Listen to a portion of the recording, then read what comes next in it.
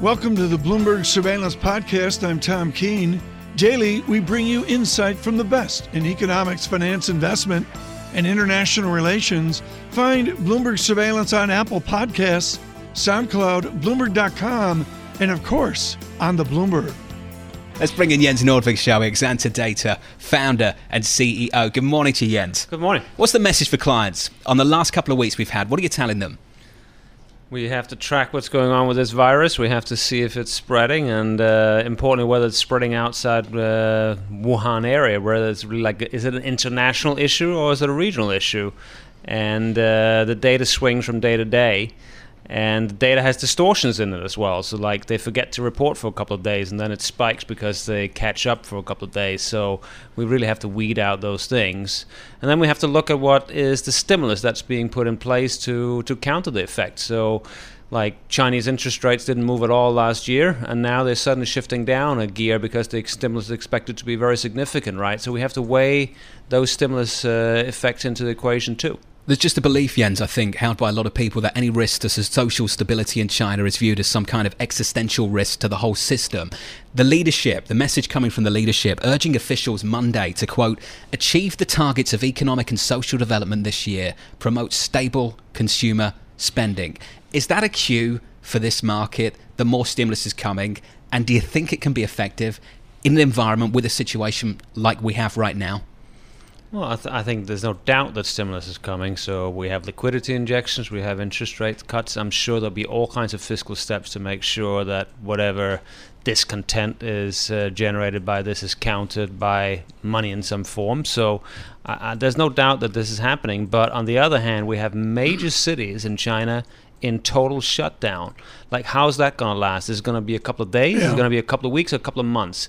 That, I think, is the key parameter, right? Because if we project into global growth, a couple of days is clearly not going to matter, but if it's a couple of months for major regions, it's a big deal. Right. Oh, you had some great math in your research note this morning. It was, folks, literally half a page where you just go to the first derivative of the various virus ratios, and at least we can say they seem to be moving in a constructive direction. Yeah, I think the key thing we're looking at is how is it spreading outside the Wuhan area, right? And there the growth rates have been coming down. So if we get confirmation that that's the trend, that's the important signal. I think it's too early to say that they've come down to a level where we can be more comfortable. I think if you look at the literature from the health specialist, 12% is what they sort of expect is the natural progression of this thing. If we get below that, that will show that the policy measures have worked. And we're close to that point, but not quite there yet. Jens, let's get to the nuts and bolts of what you do every single day. You help clients understand where positioning is at the moment, where the flows are going. You've got together with EPFR Data. Talk to me about that partnership and what you're seeing together with them at the moment, just in terms of the flows, in terms of the positioning at the moment. Yes, so we built this new data set together with EPFR up in Boston, and the idea is that we want to know what the real money community, which is really the biggest player in the currency market, is up to. So we go and measure in a very precise way what their positions are, including their derivatives, and that can give a sense of, okay, where are the crowded positions and where are there some unloved places in the market that could potentially have some medium-term bullish trends. So those are the things we look at. So this is talking about the price action in securities. A lot of people are looking at the fundamental effect that the shutdowns from the coronavirus will have on the economy. I was looking at a number of reports. Barclays coming out, downgrading their first quarter estimate for China's growth by 2.2 percentage points. And this coming out that China's car sales are likely to slump the most on record in the first 2 months of 2020, with sales set to fall by 25 to 30% in the January to February period. Is this being priced in?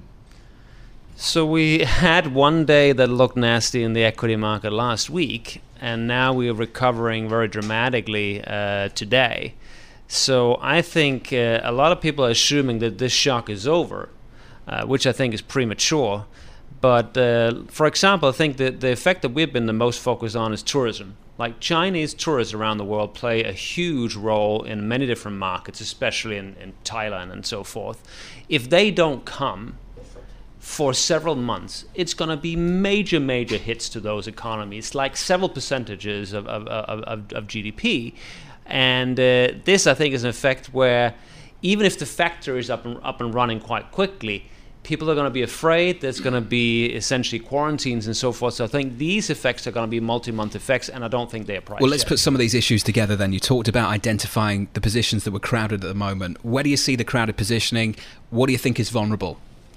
So one thing we've seen in this data set is that at the end of last year, there was more optimism about global growth. You saw equity investors actually trying to put on bets of a sort of global recovery, and they did that bet in Europe as well. And we can see that the equity investors were some of the ones that actually put on long euro bets. And I think one of the reasons why the euro has traded so poorly this year was that we came into the year with that overhang of long euro positions, and then we've had all the negative shock come out, and they've had to take that risk down. So these are the sort of tools we use to identify crowded positions. Take that one step further then. Are you looking for more downside in euro dollar? So I think everything is driven by the global growth sentiment. It comes back to Lisa's question, okay, is this shock really fully priced? So I would be much more comfortable saying, okay, we're about to have recovery. If we had a proper correction in the equity market, we just never got a proper correction, right? Because we had one day down, and now we're sort of recovering already. So we're in a very gray zone here where risk assets have really not priced very much. There is some very, very intimate side of improvement fundamentally, but they're not convincing yet. Give me a currency pair, because I've been short Tesla and that's worked out. give me a pair now with its opportunistic over the next 90 days. So I'm very worried about Thailand because they have the biggest tourist sector in the world. Short Thailand against... And in EM space, I think Mexico is still the most constructive story that I see out there. So that's a very exotic cross you got there. Yeah, peso baht. You ever traded that before? No, I've never done. We're going to do that chart though. And hold on a second. You're going to have a triple leverage cash fund with an overlay of peso I'm keeping baht. that solid. I don't know.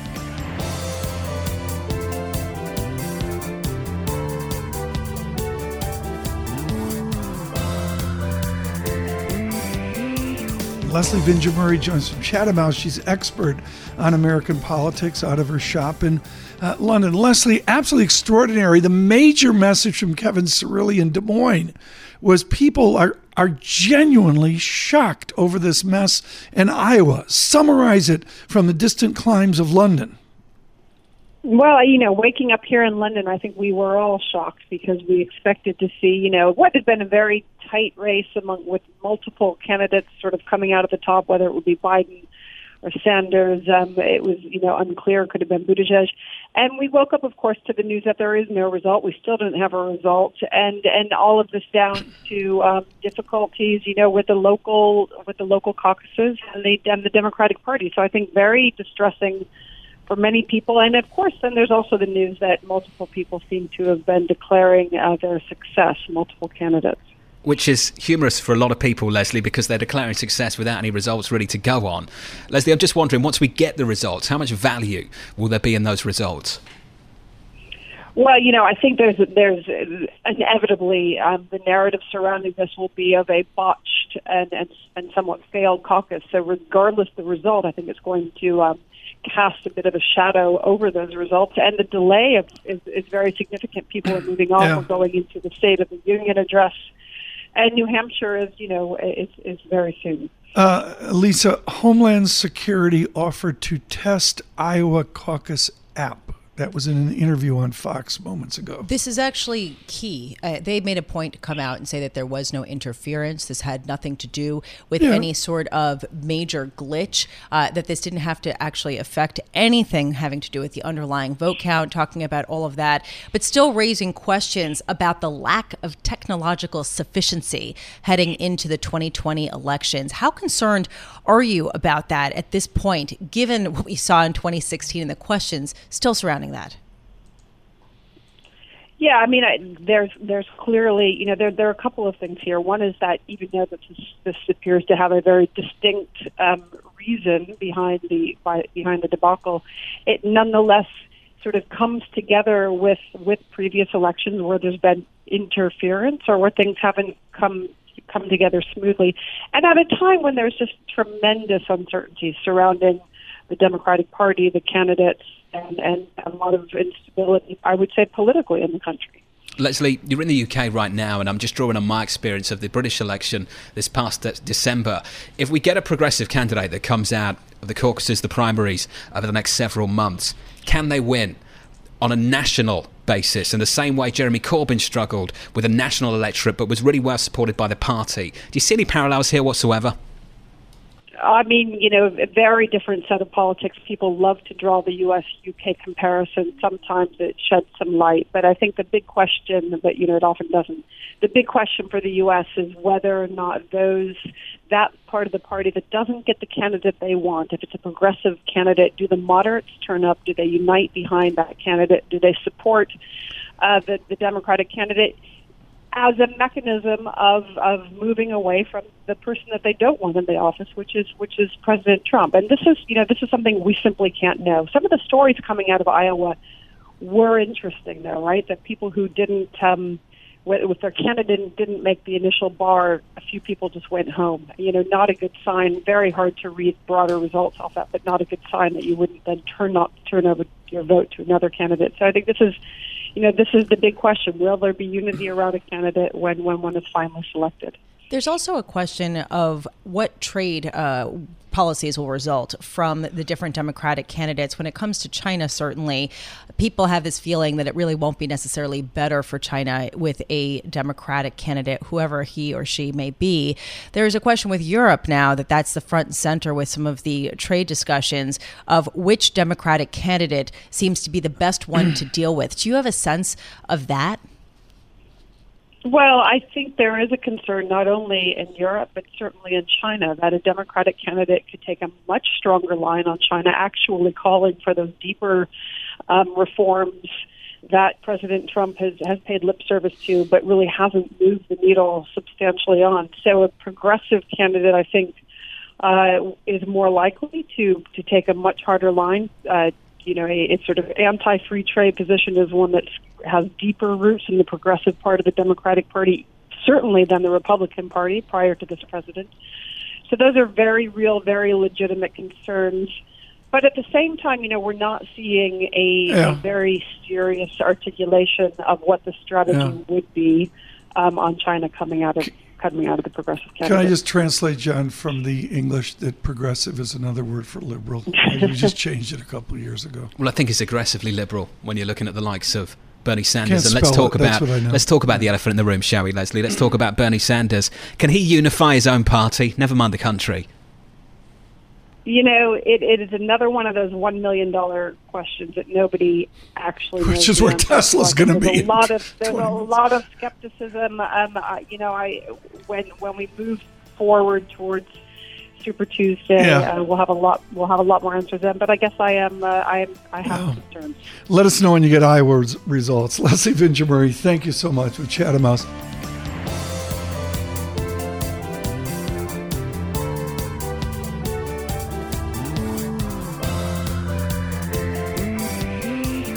Thrilled you're with us for an incredibly important discussion now on the state of what we do all day, which is the media we're plugged into. Michael Nathanson is with MoffettNathanson. Michael, I've got to go first to your colleague Craig Moffett on Comcast. Hugely interesting this morning. You go to a buy on Comcast, and am I right to say that the part of Comcast that's Nathanson-like, which is the valuation of their news and entertainment assets, is worth zero? Is NBC Universal barely valued within the valuation of Comcast? Right. Good morning, Tom. Yeah, that's our call. Craig has been rightly negative on the media side of Comcast, but at some point it just got ridiculous. And at this level, we think, given the value of cable assets, the entertainment assets are literally trading for free. So we switched courses and upgraded it to a buy after a couple of years of really being negative on them, post a bunch of deals that we didn't like. $42 a share, $43 a share on Comcast. I'm sure you'll lift the stock. What's the value of NBC Universal and the all-in price target MoffettNathanson has? Well, if you look at where, it's not Disney, because Disney, we'll talk about it in a bit, has really changed their narrative. But if you said, 7, 8, 9 times EBITDA, you probably have another, $10, $12 of value at Comcast. just by getting NBCU at a fair value. So if you look at where Charter's traded to, which is a pretty good proxy for cable, you do have a free pass for NBC. I think it's very straightforward, makes a ton of sense. And people are looking for things to buy, as you all know, and this is a pretty good name for us. Michael, can we talk about price just quickly? I had an email from Hulu a couple of months back, hiking the price of my monthly Hulu package. Oh, here we go. Quite aggressively. Always got to make it about me and Hulu. And Michael, I stand there thinking, chime in here at what point? Cable provider? At what point do we meet an inflection point where I just sit there and think, you know what? I'm just going back to cable. What's this about? Yeah, John. You know what? This past year, that inflection point has come. I would have said to you, and Tom has asked me this for years, what's the future of cord cutting? We'd say it's a drip, drip, drip, -1%, -2% cord cutting rates. This year it's going to -4%, -5%, because people are now seeing their bills rise, and on the margin they're either cutting the cord or they're going back to their traditional ways of watching TV. But the mistake the industry's made is that they've just taken pricing up on bundles to a level that's just too high. So, we're seeing that your worry play out more broadly across the ecosystem, with cord cutting really accelerating into 2019 and 2020. Michael, there's then a question sort of implicit in that. Is the model going to continue to be purely on subscription fees, or will there be a shift to an advertising-supported model? And I'm thinking on the heels of the Super Bowl, with a record $5.6 million commanded for a 30-second spot, at what point will streaming command similar types of prices to sort of support these? Okay, so there's a ton in that answer, Lisa. What I would say to you, to John's first question, we're going to have a lot fewer people subscribing to pay TV. The pay TV core user is going to be a sports and news fan who, will be a bit indifferent to pricing. Then there's going to be a layer of people who buy things on demand. And then to your question about advertising-supported video, that's a growing field. It's called AVOD, and you're seeing more companies pushing advertising video on demand supported business model. You won't for many years. There's no way you'll ever build the reach that you have in TV, but it's a way to find consumers to add back that decline of linear viewing in a new model called AVOD. Where's your value, Michael Nathanson, right now? I mean, Disney's had the Iger run off their streaming pricing and Disney Plus, but which is the security that's an uncommon value now, other than Moffat's Comcast call today? Well, Tom, I mean, last week I spoke to John about Facebook. I'll say the same with Google. I think those FANG stocks have reached a level. It's really hard to pound the table on the FANG stocks. We have Disney with another $15 or so, and so you'd say you're running out of room there. The problem we have when you look at my sector is that there's a lot of value names. Viacom, CBS, which you pull up the charts, been decimated. Discovery. But the problem we see is that those businesses are under so much structural pressure that it feels like a value trap. So we're having a really hard time finding great value in businesses that we think are sustainable. That's why Comcast makes so much sense for investors. There's so few places you can point to with sustainable growth and a valuation that's attractive. Michael, just to turn to the issue of the moment, just to wrap this conversation up quickly, if I may. Yeah. The Walt Disney Company, the theme park in China, what is happening right now and how material is it for the company? It's not very material. They already warned on Hong Kong when the year started because of the rioting. Shanghai as a new park it's not a meaningful contributor to the company. It's not a major issue. If they had a better box office slate this year, you'd be concerned about their inability to have people attend Chinese cinema. At this point, this is not a major issue because the parks are so small. A broader question, though, is U.S. parks, and will there be a slowdown in U.S. parks due to consumer spending? That's something that we haven't put into our model yet, but that's always a concern with Disney, just the cycle and how many more dollars will people spend at U.S. theme parks. Michael Nathanson, this morning, as he and Craig Moffat put a buy on Comcast on a sum of the parts model. Get that research, of course, from Moffat Nathanson.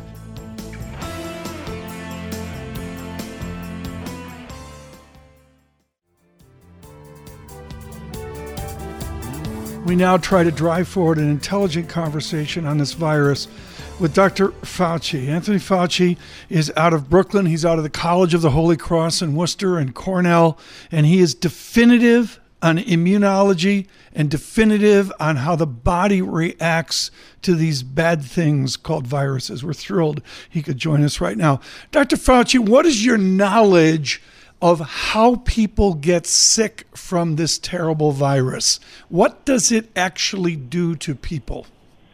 Well, it's a respiratory-borne virus, in some respects similar to other respiratory-borne viruses, but it's of a different broad family. It's called the coronavirus. And what it does, it has the capability of binding to a receptor on cells that are in your lung and your lower airway. And that's the reason why the disease is primarily a disease of pneumonia. So the people that you're hearing about who are getting seriously ill in China fundamentally are people who are winding up with pneumonia. Very, very serious, yes. So that's the mechanism. It's straightforward. Do you have any optimism, Dr. Fauci, that antibiotics against the bacterium pneumonia can help staunch the deaths? Are we fighting just virology, or are we fighting also the bacteriology that follows on from it? That's a good question. And talking to our Chinese colleagues and seeing the case reports, it looks like this is primary viral pneumonia. I'm sure that every once in a while you're going to see people who are seriously ill in the hospital who get a secondary complicating bacterial pneumonia. But the driving force of this outbreak is virus and viral pneumonia and not bacterial pneumonia. The CDC came out yesterday warning, saying that they were preparing for a pandemic. It's not there yet, but saying as if it will come to the United States. What's the tipping point in terms of people, in terms of countries, that qualifies it as pandemic? Yeah, one of the things that I think it's easiest to understand is what we call persistent or sustained transmissibility from one person to another to another. Like, for example, in the United States, we have 11 total cases, 9 of which are travel-related coming in from Wuhan, but 2 were individuals who were close contacts of these individuals who came in. But it isn't sustained. In other words, it went from a person who was infected to another, but didn't go beyond that in a second, third, and fourth generation. We're seeing that in China. So China clearly has an epidemic, but the countries to which have received people from China with travel-related cases, we don't yet have widespread, multi-country, sustained transmission. When that occurs, then you're going to see the official declaration of this being a pandemic. Since we don't have that yet, Doctor, I just wonder to what degree travel curbs and the kind of travel bans that we're seeing coming from various countries at the moment can be effective. What do you think of them? It's really controversial. In the past, it has been clear that if you do those kinds of things, there is the possibility that there may be deleterious, unintended consequences.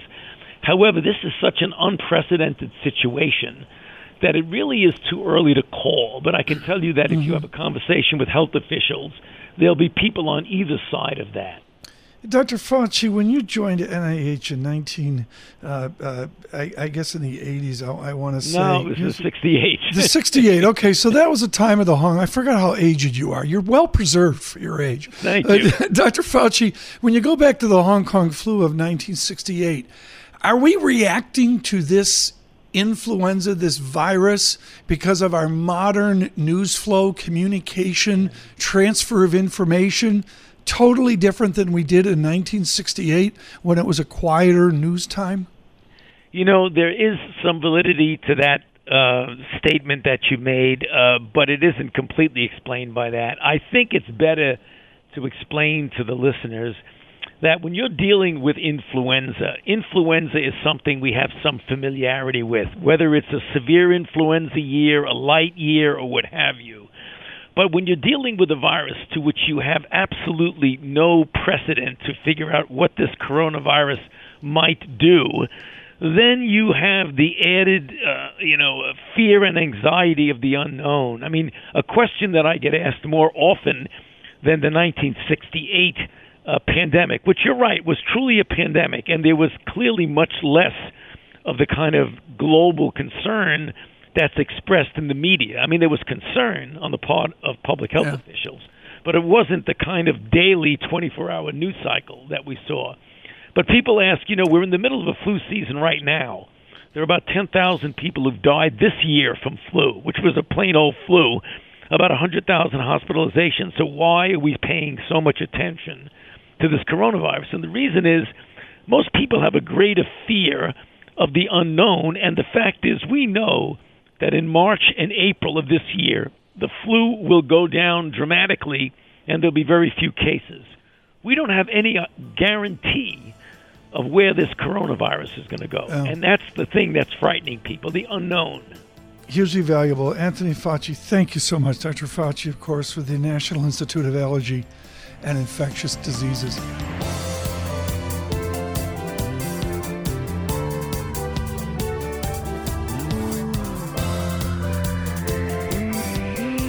Paul Sweeney came in and threw me the Gene Munster research report. He said, Tom, read this one sentence. So I'm going to read this with full punctuation to get everybody going.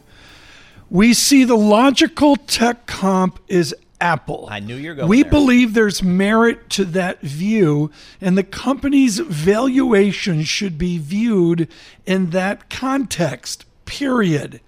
Apple, period. Why is Tesla like Apple a wise one? Gene Munster with Loop Ventures with us. Gene, why is it the next Apple? Because it's a combination of hardware, software, and services. If you think about the large tech companies, Apple is the only one that offers those three. Long time, for the last decade, has been largely penalized for that hardware piece. In the last year, Apple's multiple has moved up as investors have gotten more confidence that doing those three pieces, hardware, software, and services together, creates a sustainability. And that Tesla, it's the same business model. It's not just building cars. It's a computer on wheels. That's the hardware piece. Then, of course, there is there's the software piece around, for example, full self-driving and just advanced autopilot that you pay $7,000 for. And then there's a services element that they're building into anything from insurance to their charging network. And so I think that there is a similar piece to it. And I think what it really represents, that view, is a shift. And, we can talk about what's happened with the stock and where it's going, but this general shift of thinking about this as a car company and using comps of Ford and GM to a comp like Apple. So, Gene, let's go to spend a minute or two just on kind of the recent price action. Stocks up, almost doubled just in the month of January, up 20% yesterday, indicating another strong surge this morning. How much of this do you think is kind of technical, short interest covering versus people just kind of opening their eyes and saying this is a tech company? I think it's 70% of the latter of this is a tech company and 30% short covering.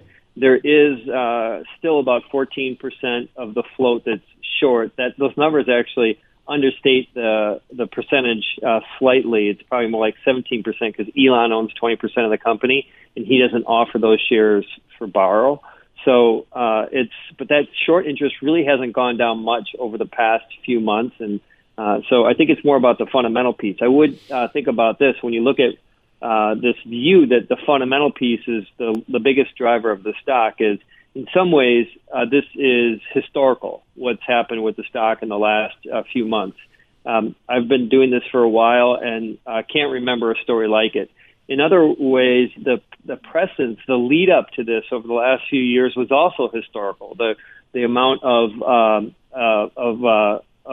banter between the bulls and the bears. I think there was a lot of positive advancement that Tesla had made that was really not being reflected in the stock. And so in some ways, the move that we've had up to where it is going to open today, this is just kind of catching up for, I think, probably what should have happened over the past few years. And then there's the question, where do we go from here? But in some ways, this parabolic move is somewhat understandable.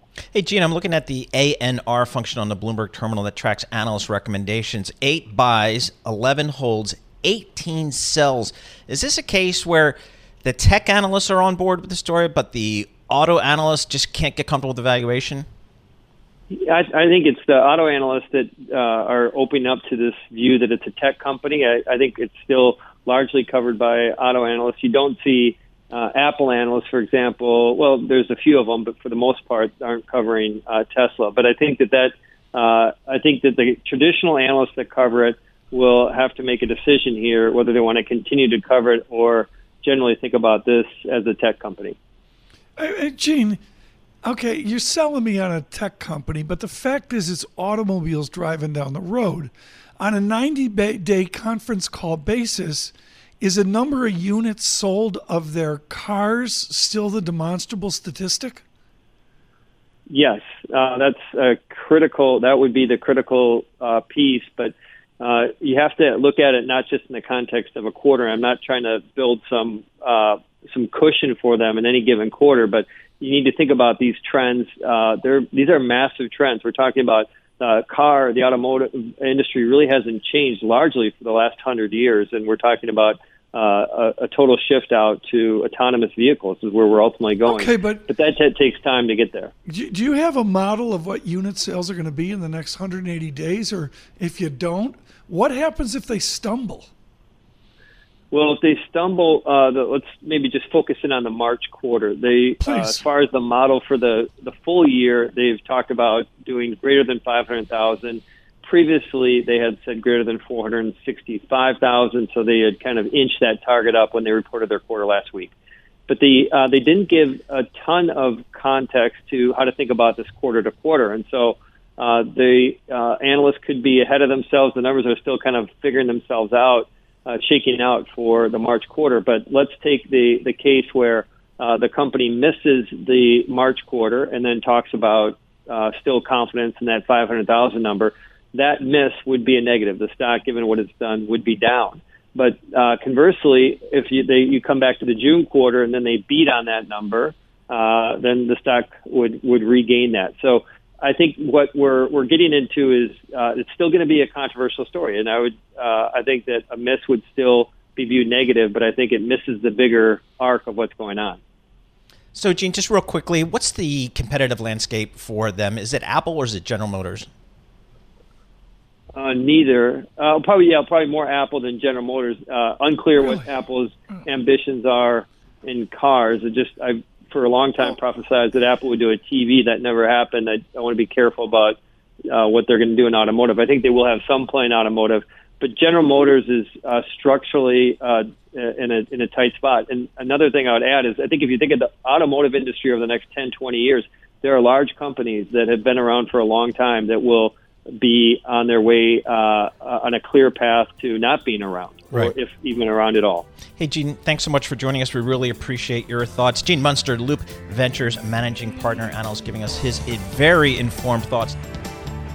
Thanks for listening to the Bloomberg Surveillance Podcast. Subscribe and listen to interviews on Apple Podcasts, SoundCloud, or whichever podcast platform you prefer.